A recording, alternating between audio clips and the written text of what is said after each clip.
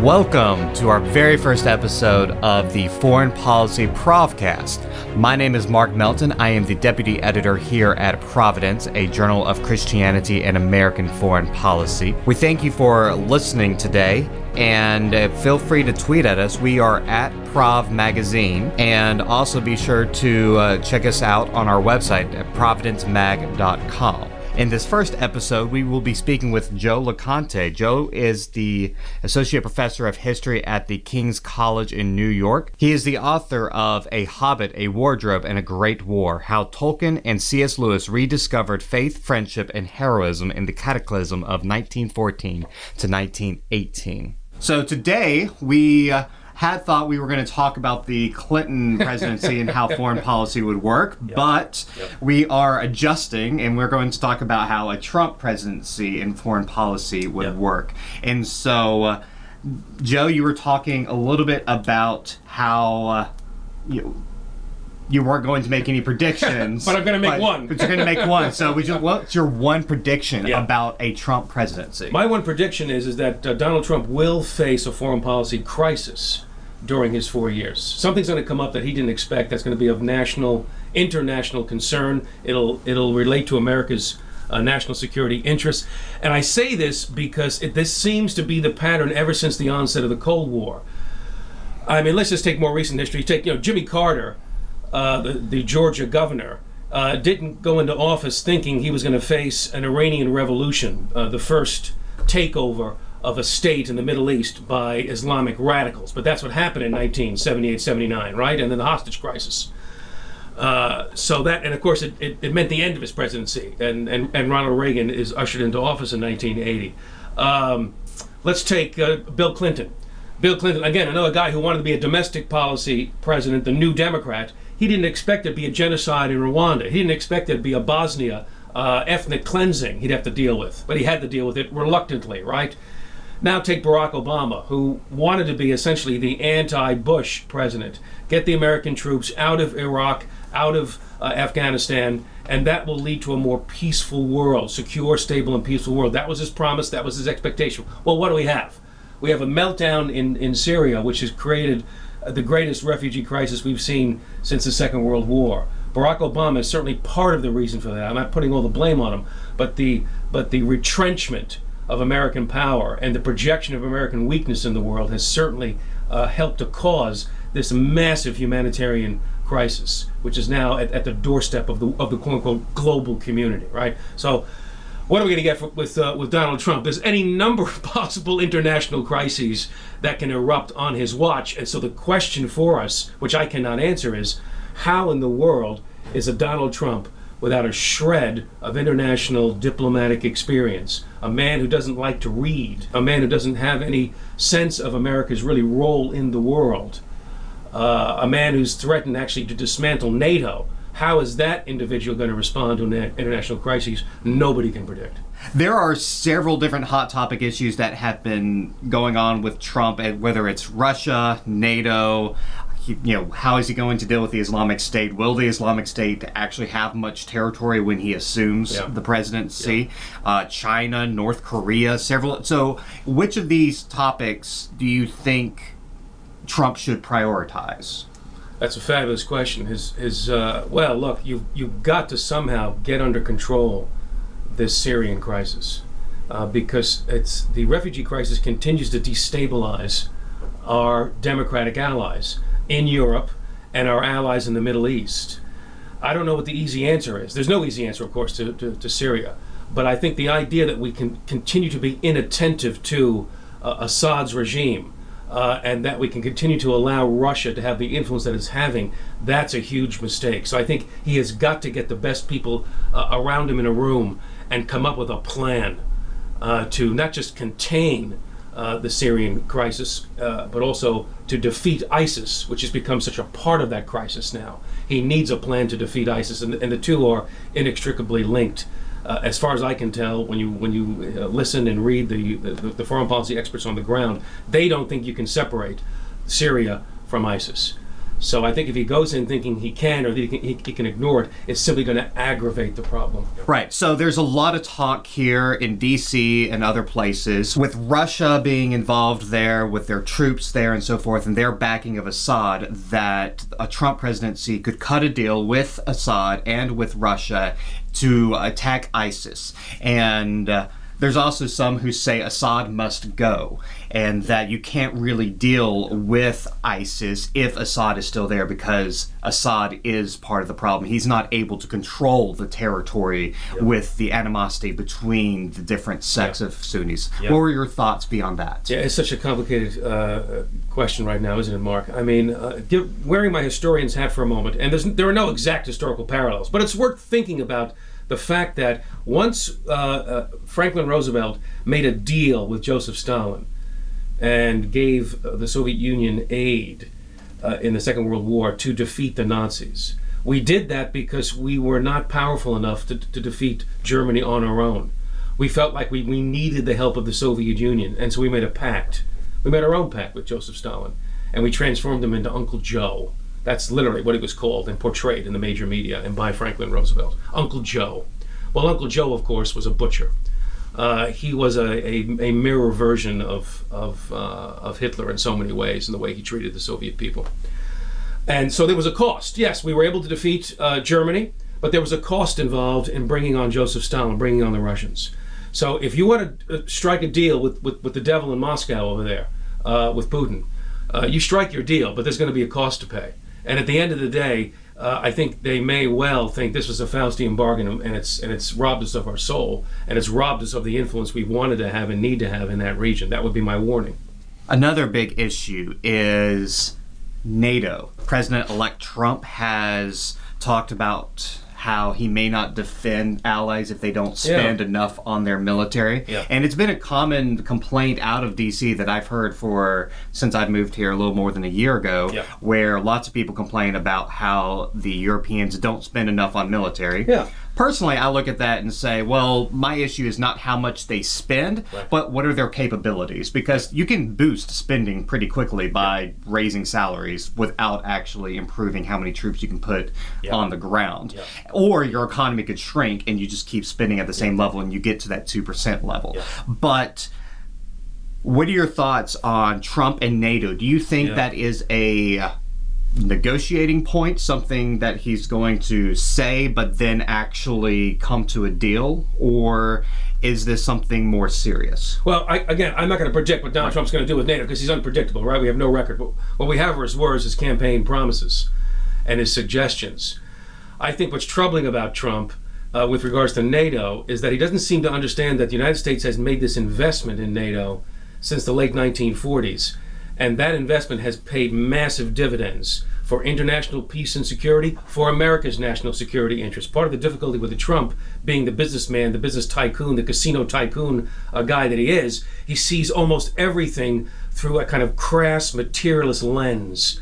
And there's a value attached to the NATO alliance that goes way beyond what we invest versus what they invest. It's having this partnership with democratic allies, access to bases, the moral cachet that you get with having nations acting in tandem against a common enemy.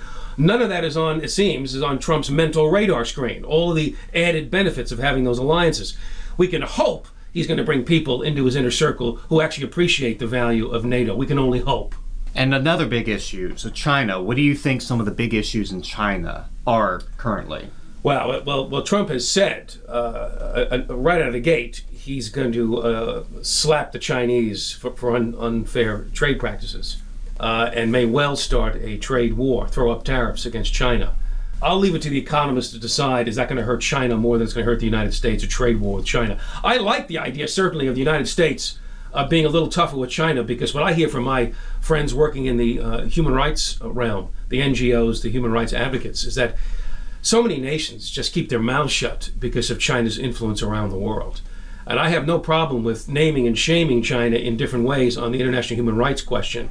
It's not clear to me yet what's the best strategy economically to put pressure on China to behave better. with regards to human rights, religious liberty questions that guys like you and me, we really care about. Right. I've heard some talk about parallels to pre-World War II in Japan. Do you think there's a historical parallel there or lessons to be learned? Well, certainly warnings. There's certainly lessons we want to be mindful of.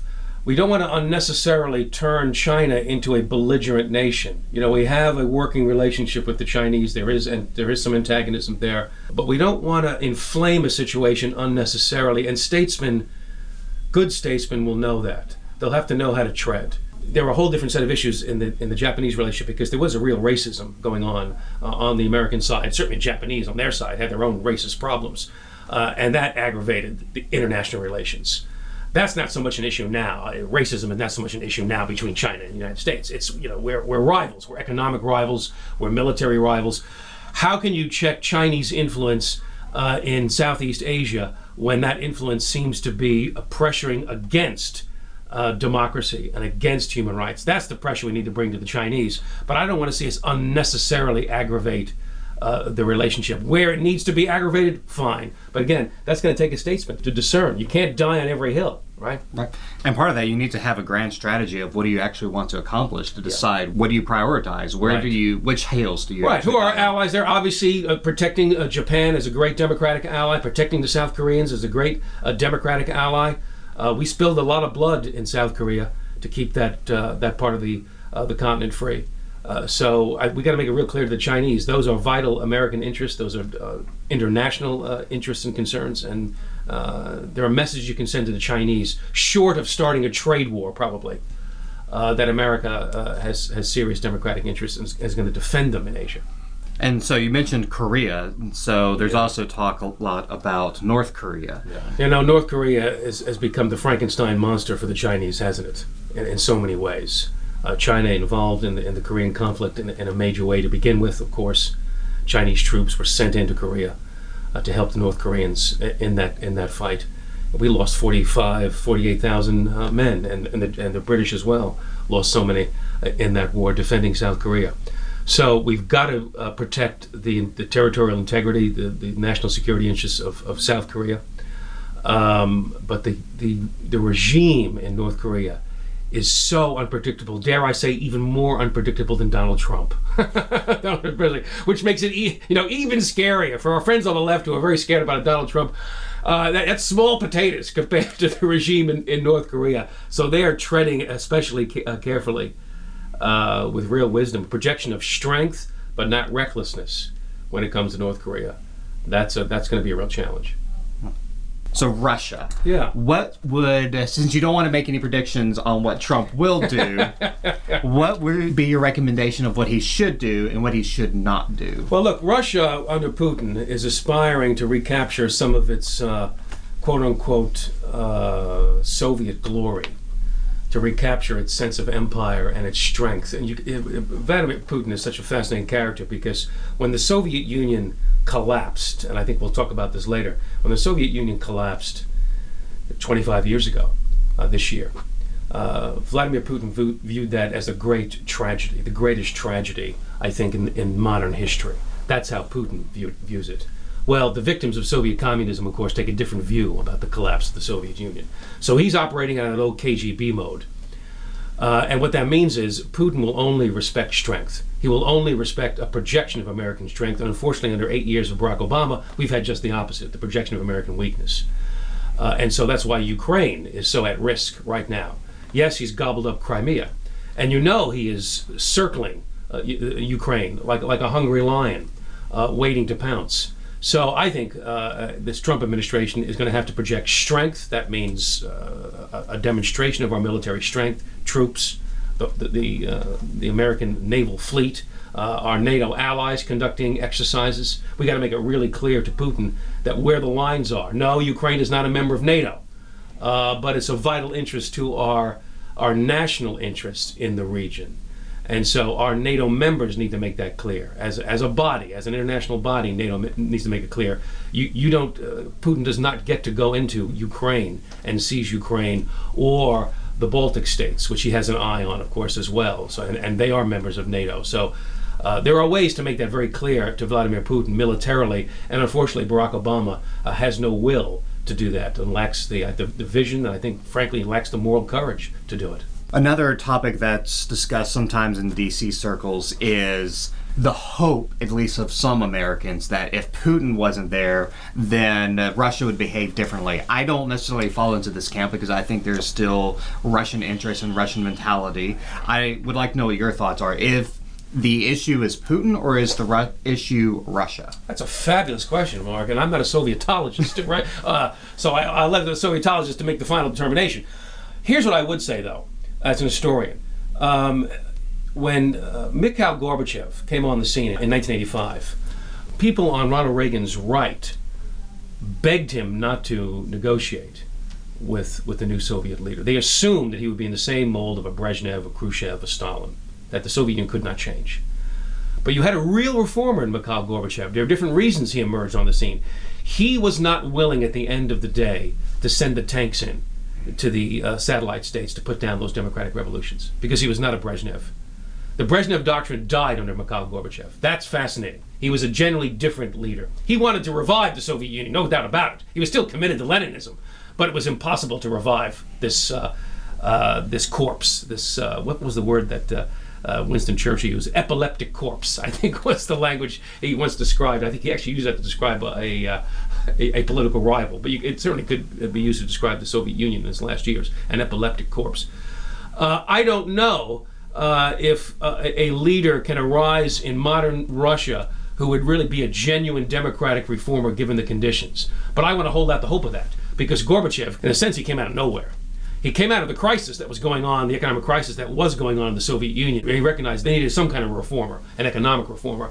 Gorbachev portrayed himself as that reformer with his perestroika and glasnost and all the rest of it. But can a genuine democratic reformer emerge in modern-day Russia? I want to hold out hope for that, because something remarkable happened in 1985 under Gorbachev, so I don't want to rule it out as a possibility. Is Russia's weakness now part of the problem, where it is lashing out in order to sustain the political power for the oligarchs? Economic weakness, I guess, will always be a factor, won't it? They don't have a real free capitalist system. There's so much corruption, the crony capitalism that does go on over there. You'll have an autocratic ruler. So if you have a weak economy and you're feeling like you're trying to recapture some of your ancient Soviet glory here, well, the way you're going to do that, typically, historically, is you're going to act out aggressively in a military sense. You're going to try to project power. Russia has a military. It has a serious military. Of course, it has nuclear weapons. So it can project strength and power up to a point. It has nothing like the military capability of the United States, and Putin knows that. But depending on who occupies the Oval Office, he will try to exploit Western and American weakness where he sees it. So we officially had a reset under Obama. The Bush administration, I don't think they used the term reset, but we had something similar to it, especially when Bush looked into his eyes and saw his soul. Is that the phrase? Something like that. I looked into the soul of Vladimir Putin. I see a good man, right? Mm-hmm. And there's talk about when the Obama administration had a reset, it was a transactional situation where we needed to move materials across Eurasia into Afghanistan. And that some people say that there was some success there because we were able to do that. But do you think that there are lessons from those resets or temporary warming of relations between the U.S. and Russia that then turned cold again? I think that's a great question, Mark. I think if there are lessons, it's making the mistake of believing that because you're able to cooperate with the Russians in some limited ways, maybe with Afghanistan, where there's some mutual interest, making the mistake of then believing that you share all kinds of democratic, pro-capitalist interests, pro-human rights interests. So I think whoever, now it's with Donald Trump in the White House, I'm not saying you can't ever work with the Russians in a limited way for limited objectives, but don't then project that you have all of these shared democratic human rights interests. You don't. In so many ways, our interests and the interests of Vladimir Putin in Russia right now, they run counter on a whole host of issues. And I just think you have to be mindful of that in going into every negotiation, every single one. Mm-hmm.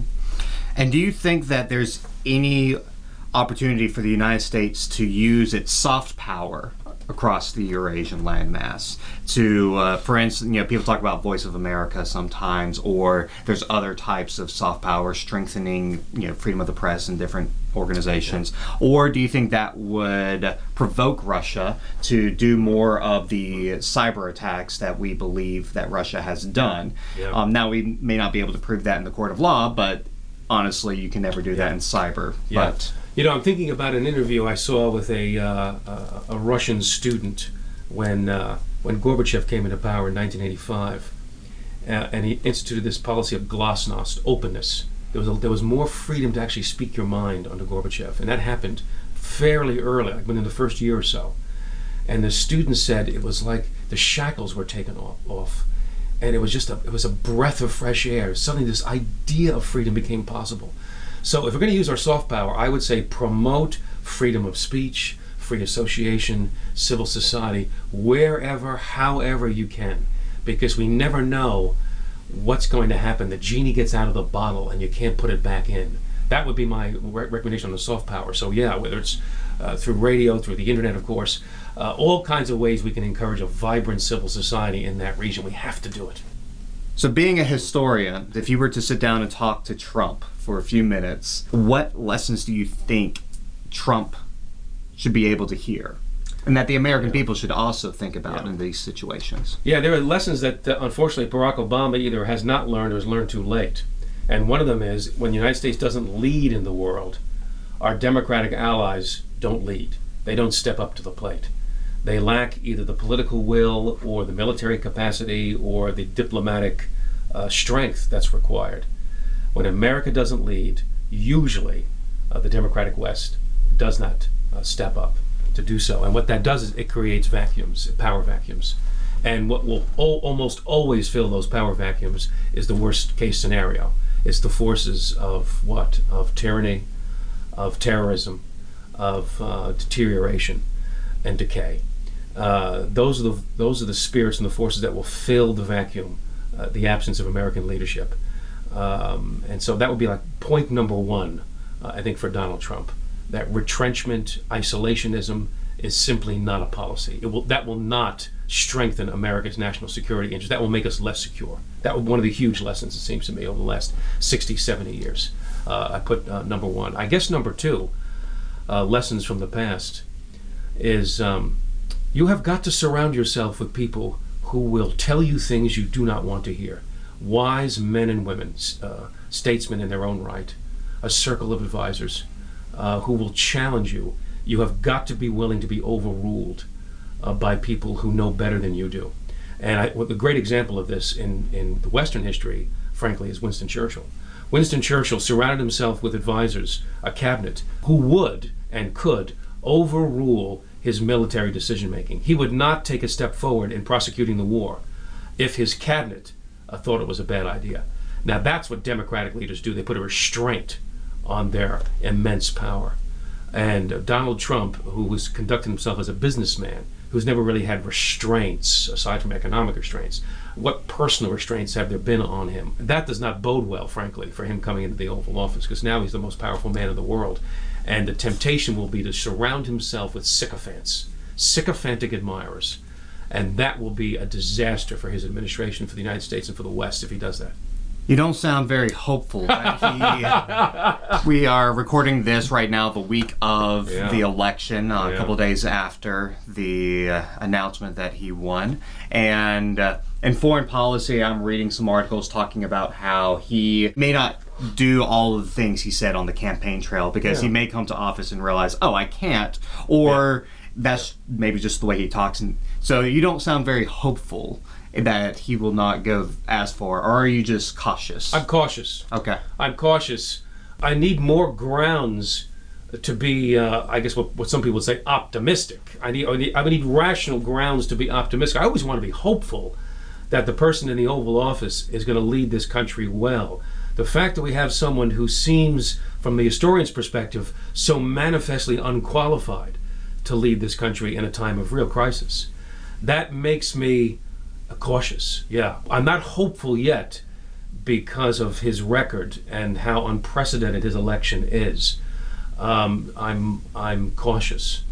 I want to become hopeful, but it's going to take some governing. We'll have to see what he does in the first 90 days. Not the first 100. We got to see the first 90. First 90, yeah. I wouldn't even give him 100. I'd give him 90. 3 months. So, what advice do you have for Christians in this time? And whether you're talking to students at your campus, what recommendations do you have for college students, for people who may be called to serve in the administration? Yeah, thank you, Mark, for that question. There's been a lot of good commentary about Christians in public life, a lot of bad commentary as well over this election cycle. So I can't settle it all. I guess speaking as an historian, speaking as a Christian, I always want to encourage young people to think about public service as a noble vocation, politics and public policy and public service as a noble enterprise. I was involved in public policy for a number of years here in Washington, and I still, of course, try to be engaged through writing and commentary and conferences and all, in addition to wearing my hat as a professor. It's a noble profession, and let's face it, we need men and women of great Christian conviction and great intelligence to be involved in public life. Because if they're not there, if they're not salt and light in that realm, then we can expect it to sink to its lowest possible level without the restraining, without the moralizing, and I mean that the best possible way. Morally invigorating our public life is what our young people can do. They always bring tremendous passion and energy to the task, and we always need that. But we want it to be passion and energy that is rooted in something really sound, something transcendent, something deeply Christian. I don't know all the people that Donald Trump will bring around him. I do know that anyone who goes into that inner sanctum of the White House, there are going to be incredible temptations to compromise moral principle. There always are. And so we need men and women who can resist that temptation. There's a great line from Thomas More, who served under Henry VIII in a time of real crisis. He said, "The times are never so bad that a good man can't live in them." Good man or a good woman can't live in them. So that would be my encouragement to young people. No matter how dark it might look, they are called to be salt and light in the arena right now. If they have that calling, then I want to challenge them to do it, and come look me up at the King's College. I'd love to chat with you over coffee. And do you have any advice for those who are not in college, American voters? You know, I'm an historian, so I'm going to say this. We all need a better grasp of America's history, especially the 20th century, of our role in the world. That can give us perspective. There's a line from C.S. Lewis who said that the scholar has lived in many ages, and that helps to make the scholar somewhat immune to the cataract of nonsense that pours forth from the microphone of this age. And the cataract of nonsense we've had to deal with over the last 18 months has been astonishing. A lot of it is because of our lack of historical understanding, America's role in the world in the past, as we think about its role going into the future. So I would just really recommend my fellow citizens read good biographies, good historical biographies, so we can get a good grip on, okay, what does great statesmanship look like? Read some great biographies, Ronald Reagan, Winston Churchill, Margaret Thatcher. That's good places to start right there as we think about not only this administration, but the next administration 4 years down the road, the kind of men and women we want to see entering into public office, the kind of standards we want to set for them. Read good historical biographies. That'll help. Good. And you gave us some recommendations. That was going to be my follow-up question. Are there any particular ones that you recommend of those? You said Thatcher, Reagan, and I'm assuming Churchill. Well, Max Hastings on Churchill's called Winston's War. Max Hastings, Winston's War, which I finished recently. It's a fabulous biography. I mean, it's warts and all. This is not hagiography. It's a real honest biography of Churchill's war leadership. But you come away deeply, deeply challenged and inspired by this thing. I would absolutely recommend that book there. I just started reading Charles Moore's book, his series he'll do on Margaret Thatcher. I'm actually an advisor to the House of Thatcher at the King's College. We have a fraternity and sorority system based on great leaders, and one of them is the House of Thatcher. I'm proud to be a key advisor there to the House of Thatcher. The women of Thatcher there at King's are a tremendous bunch of women. So I like that phrase, House of Thatcher. It sounds very Hogwarts-esque. Very much. We have a House of Reagan, a House of Churchill, of course, House of Lewis, C.S. Lewis, and a House of Thatcher, and a number of other houses there. So very good. Yeah. Are there any rivalries between? Oh, there are constant rivalries. Oh yeah. I love that. Bitter rivalries. To close out, are there any questions you wish I had asked that I didn't ask, or any topics that just pull on your heart that you want to say something about? I think just one thing is worth saying here, Mark. Given this election and how Christians were divided on this, just like the American people were divided on this in many ways. I think one of the casualties of this election was truth. I think people on both sides of the aisle, I think Christians of all denominations, there was to some degree an unwillingness to face hard truths and to speak hard truths into the situation. And we don't need to mention names and all of that, but I think there was a kind of an anxiety and a fear and an anger that was out there in the electorate that caused people on both sides of the political aisle to simply not want to tell the truth and to face hard truths about their candidates. And that does not serve our political system well. So I want to see Christians, of all people, be truth tellers in the public square. Truth tellers. I can definitely see that, especially if you're, hard left or hard right, where you would never consider the other side or a third party or anything else, where you accept the ideas that support your cause, but then you ignore everything else, or you talk about something else instead, or minimize it. When there's a policy question, whether it is trade, whether it is how do we deal with our allies not spending enough on their militaries and so forth, how do we deal with that? We need to deal with the truth in order to get to a appropriate policy. Yes. So yes, that should be I think a prayer going forward. Absolutely. Good word. So I want to thank you for coming in. It's a great conversation, and I hope we'll have you in again. I'm sure there will be plenty to talk about over the next 4 years, especially when you mentioned that there will be some crisis. We can't predict right now what that crisis will be, but once it happens, we'll want to have a conversation about that. Terrific, Mark. Great being with you. Thanks so much for having me. Thank you.